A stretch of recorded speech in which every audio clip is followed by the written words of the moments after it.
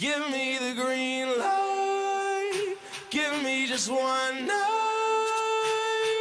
I'm ready to go right now. I'm ready to go right now. 'Cause I'm ready to go.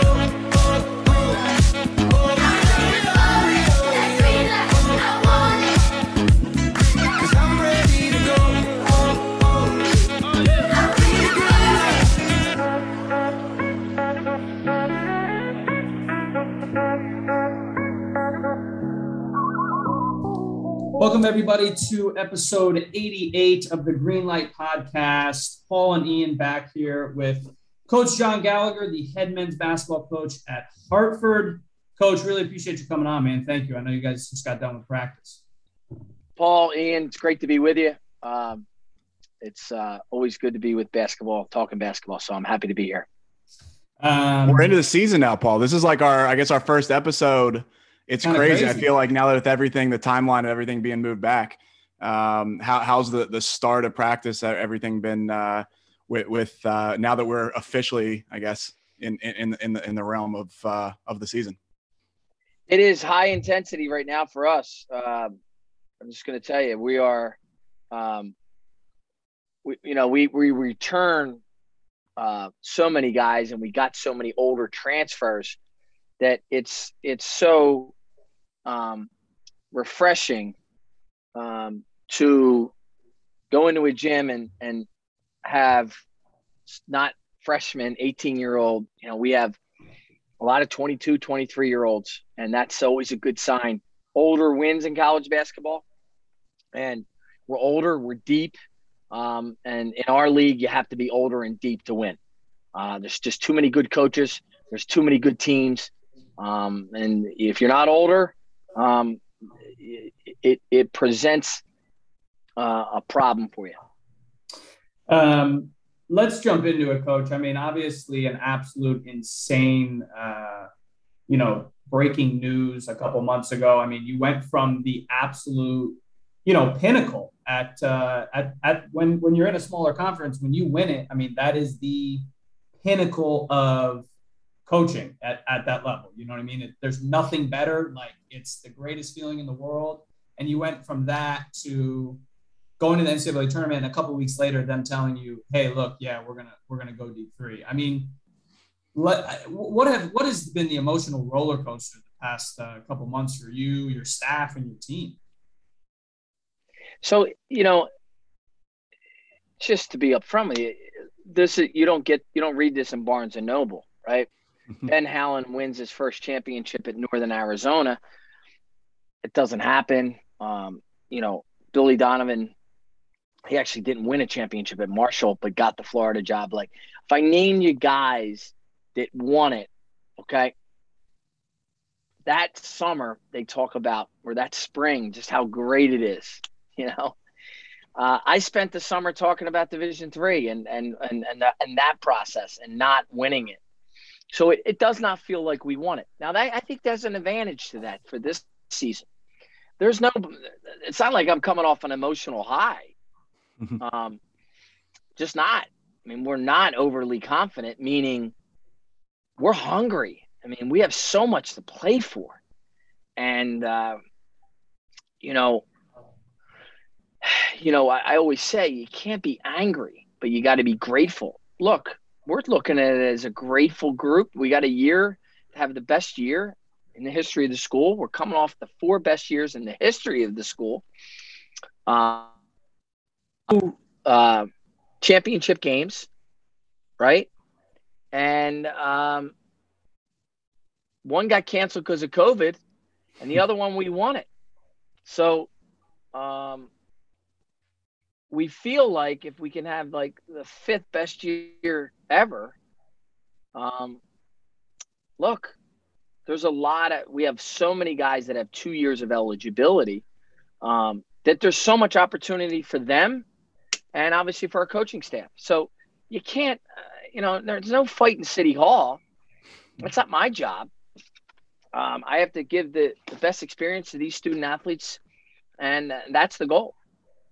This is a tough question because I understand how hard it is to get to where you got to and to win it. But after everything that has happened over the past 6, 7, 8 months, would you trade it? Would you trade not winning it for this transition to never happen and for you to be at Hartford for the next 10, 15, 20 years? Like, is that even something, a thought that has come up? Like, no one has asked me that. No one's asked me that question. It's to answer tough. your question, no, I wouldn't trade this for anything in the world. I wouldn't trade that championship, that experience, to be in Indianapolis with 68 other teams, to bring the University of Hartford to bring this city. How many people have come up to me, from firefighters to politicians to you name it, city workers to bartenders to waitresses. I mean, when UConn wins it, it's the state. When Hartford won, when we won it, it was for the city. Different, just different.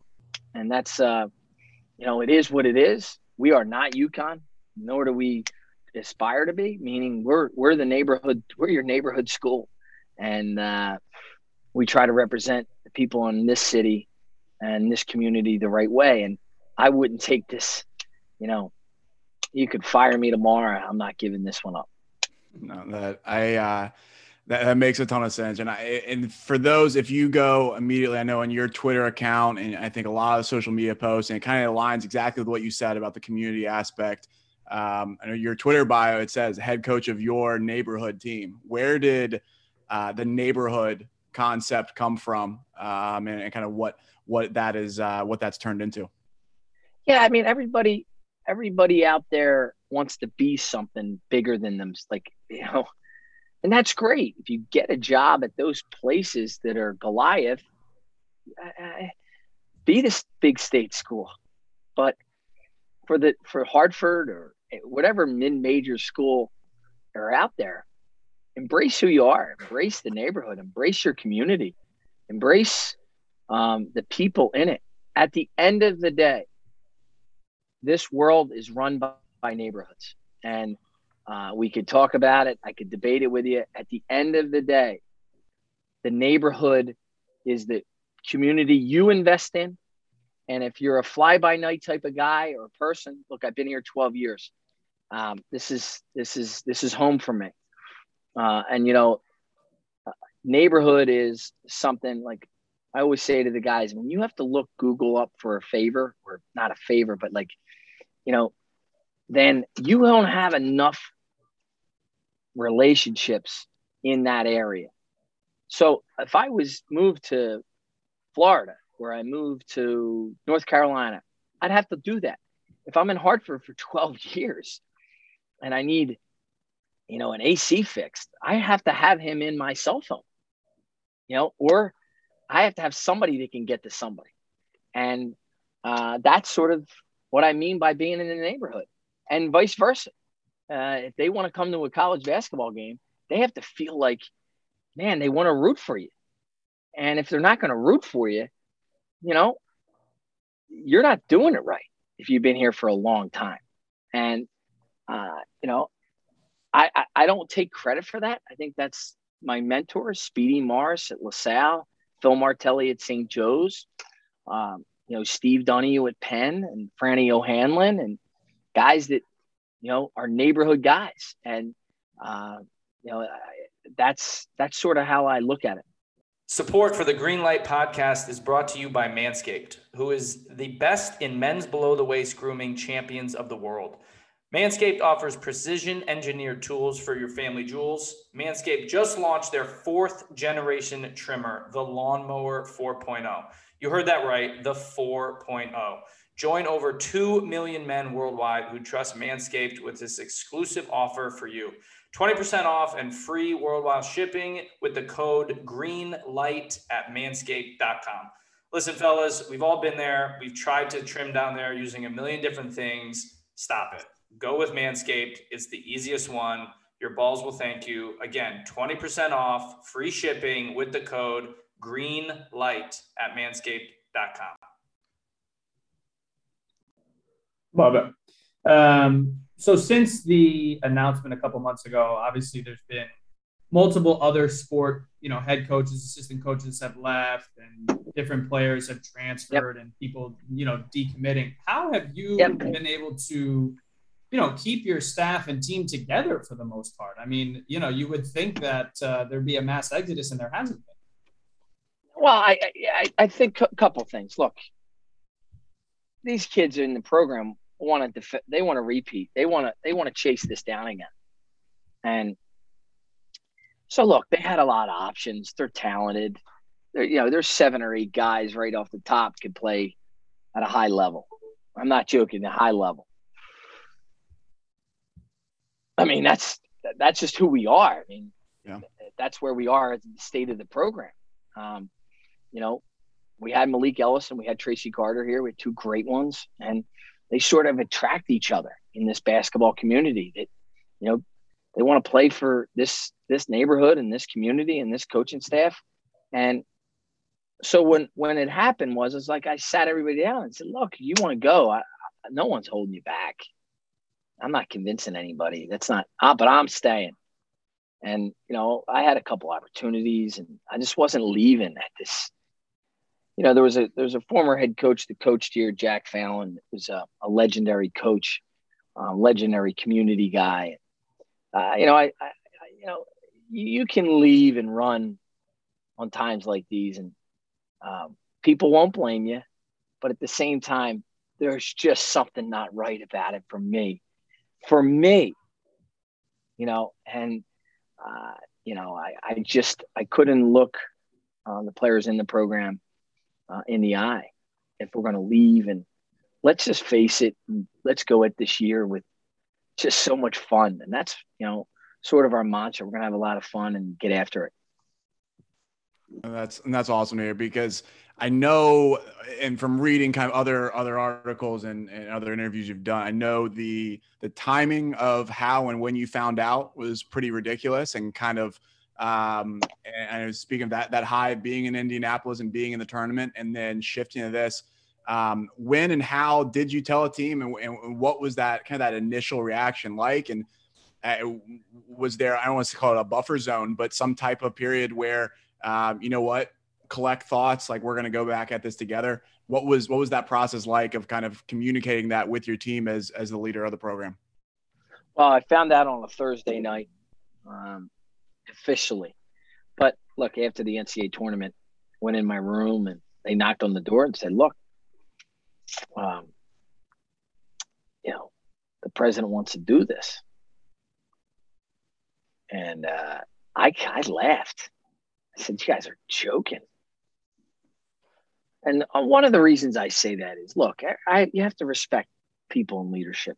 And I respect every president out there, and I respect all the ADs and board of trustee members. They have a tough job. It's an ever-changing climate, college education. So I listen, I read all the articles too. The reality is, if you read all the articles, when you make the NCAA tournament, there's a direct correlation in more admissions 100% of the time. There's a direct correlation in fundraising 100% of the time. So we're not going to be the outlier over a 40-year period. The NCAA tournaments are going on, and this has been the facts, and we're going to do this now. You could do it in 2 years if you feel that, but I have my theories on it. At the end of the day, they decided to do it. I respect them, but I love to see the numbers they're talking about. I'd love to sit down and have an open dialogue. I can't stand when people, especially in politics now, they yell and scream at each other. What side? Okay, you believe this, I believe this. Let's come to a common ground of why you believe this, and then maybe we can understand each other better. That's leadership. Totally. So, was it just presented as fact, or was there was no opportunity to plead your case or meet? Like, what was it? Just, hey, this is a done deal, and that's it? Yeah. Oh man. Mm-hmm. And so from that Thursday night, then when did you tell the team and the staff? I was at a dinner with some high level donors that knew about it. We were waiting on the word. So the players got, all the student athletes got an email first. So the coaches didn't even know. So I got a call by one of my players and said he received the email. I didn't believe it because I thought they would have, protocol wise, but that wasn't going, that's not the way it was going down. Look, at the end of the day, everyone has to do what they think is best. And I respect that so we woke up, I had a lot of tears on that morning, but I had to get the team. It was devastating. I mean, other than, terminally ill or someone dying, this basketball program is a part of your life. It's a living organism and it's a person. And, the whole program, you build it for 12 years, you take the job and everybody tells you you're going to get fired in 5 years. And everyone tells you you're going to be out of the business and selling insurance. And the people even that like you tell you that it's a hard job. The people that don't like you are telling you, you'll be a landscaper, which I would love to be a landscaper. Okay. But at the end of the day, we did something that nobody ever, that's never been done here. And now we're going to stare at our 5th straight winning season with, look, we'll be one of the top, teams in the conference. I'm not saying we're going to win it. It's hard to win it. At Vermont, so many great teams. You got Stony Brook. You got great coaches. You got New Hampshire. I can name every team. UMass Lowell. I mean, There's great ball clubs here, great coaches. So what I'm saying to you is we're going to be on our 5th great run, and it's never been done here. So, before I exit stage left at the end of this year or next year, whatever, God has in store for us, I have to give everything to this neighborhood and this community. But when I talked to the team, I said, look, I'm not leaving. It's not leaving. And their reaction was phenomenal. And they were really into it. And they didn't blink. And look, we got 3 really high-level transfers that, added to the mix that, keeping them was a phone call. And, they had major schools calling them saying, look, you're going to be at a Division III program. And I just said, look, we're going to be Division I. Do your background check on me if I say something that's happening. So we stayed Division I to, I guess, for this year, next year. But it's going to be, I told them I needed a year, and that's what they're committed to. I wanted to ask about your schedule for this year. 20 of the 30 games on the road. What do you do in the next 2 months to try and prepare your team for that type of? It's a gauntlet. You don't have an easy schedule. What do you do to prepare them for that? There's a lot of factors that go into why you do that. I did it on purpose. 100% did it on purpose. Just look, when you have people around that are transitioning you to Division III, okay, and that's their job. That's why they're hired, right? What I have to do is, my job is to see if we can get through the first weekend of the NCAA tournament, okay, with the talent I have. And that's sort of, so I have to, I have to give these student athletes the best experience. Now, from an administrative level, they've committed to giving the student athletes the best experience. Reality for me, to give them the best experience, I got to take the band on the road a little more. Okay, I got to take the band on the road. And we could debate that, but over 20 years in college basketball, I know the wind. I know how to,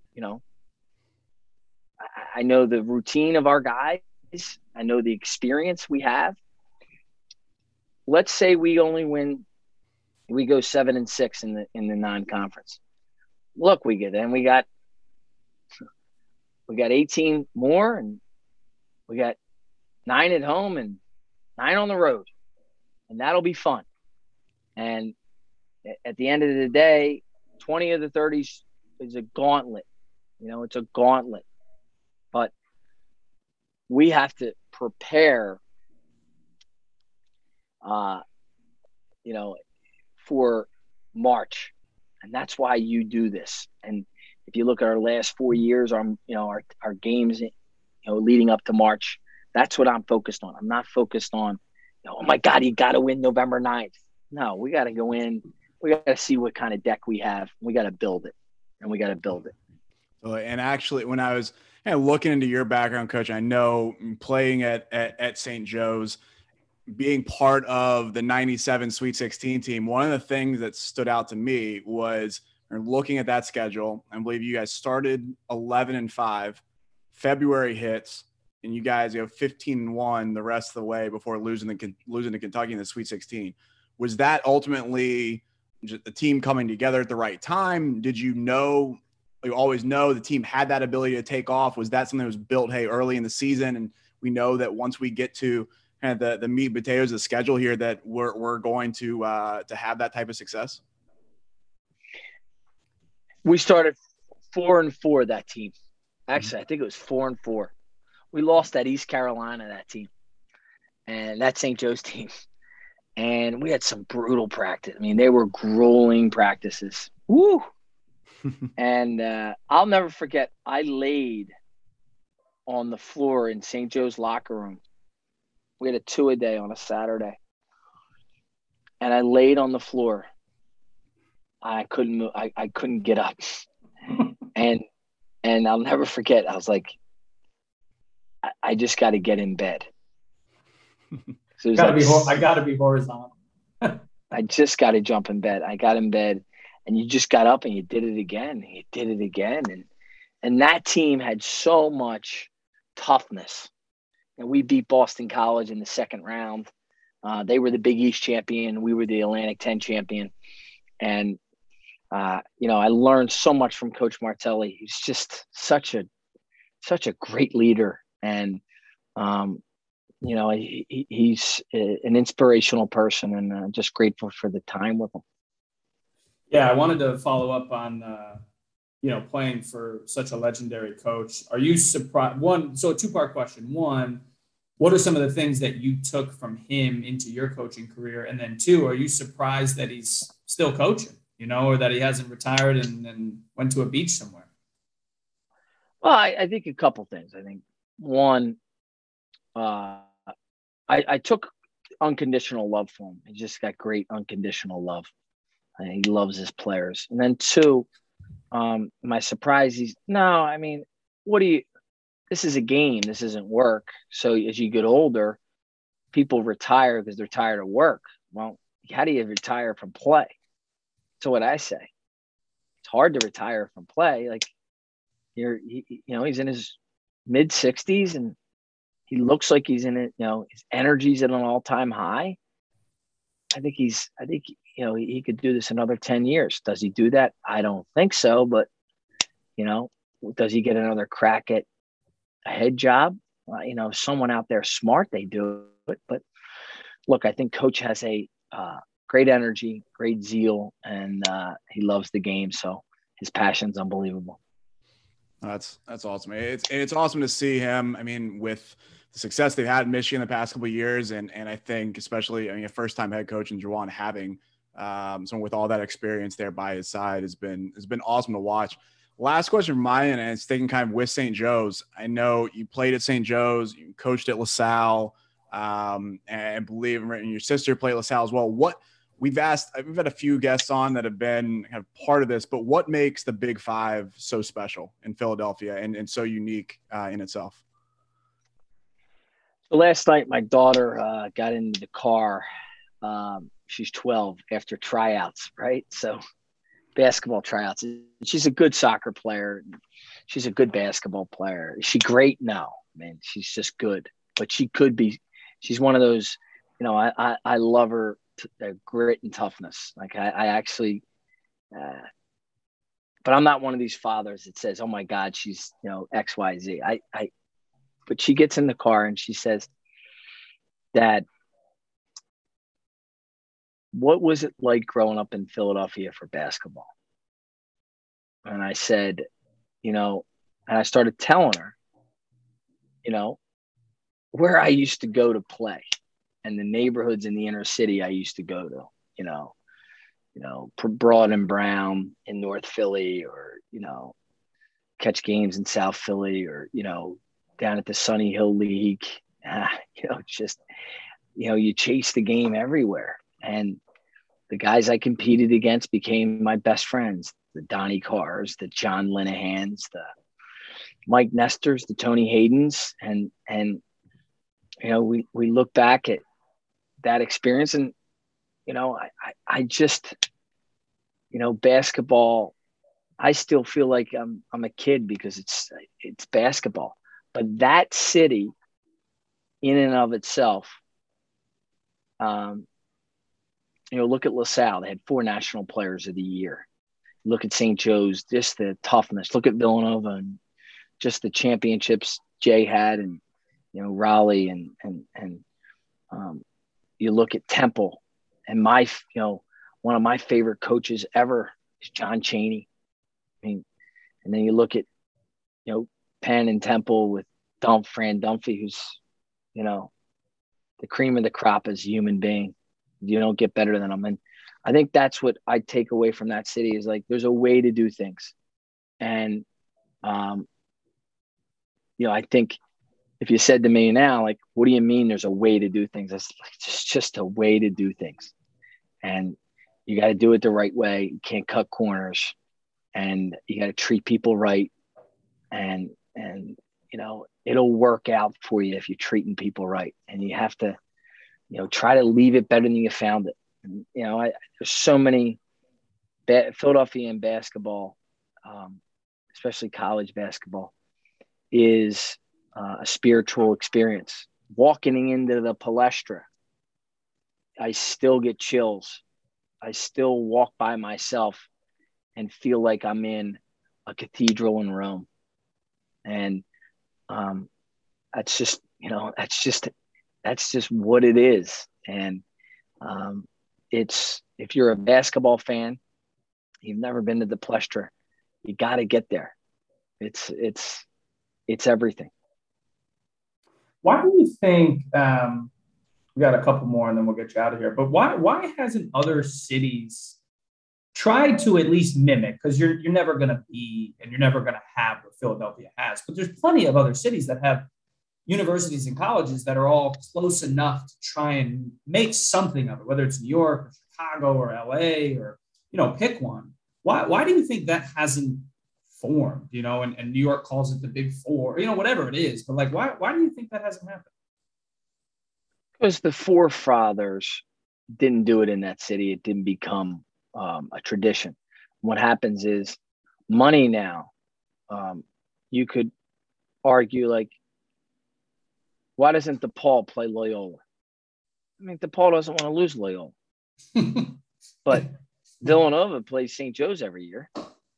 Okay.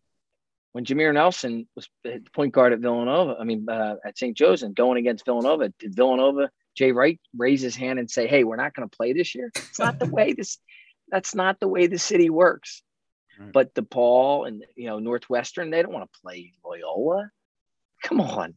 Yeah. And that's why I think at the end of the day, there's so many college basketball coaches from Philadelphia, is because of the Palestra. It's not because of one person. It's because of that building. And that building created coaches. And that building, it's hard to describe. And that building, when I get to heaven, that building will be there.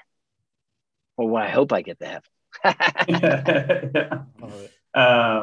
Awesome. Well, Coach, we really do appreciate you coming on. We obviously wish you the best of luck this year. We'll be rooting for you.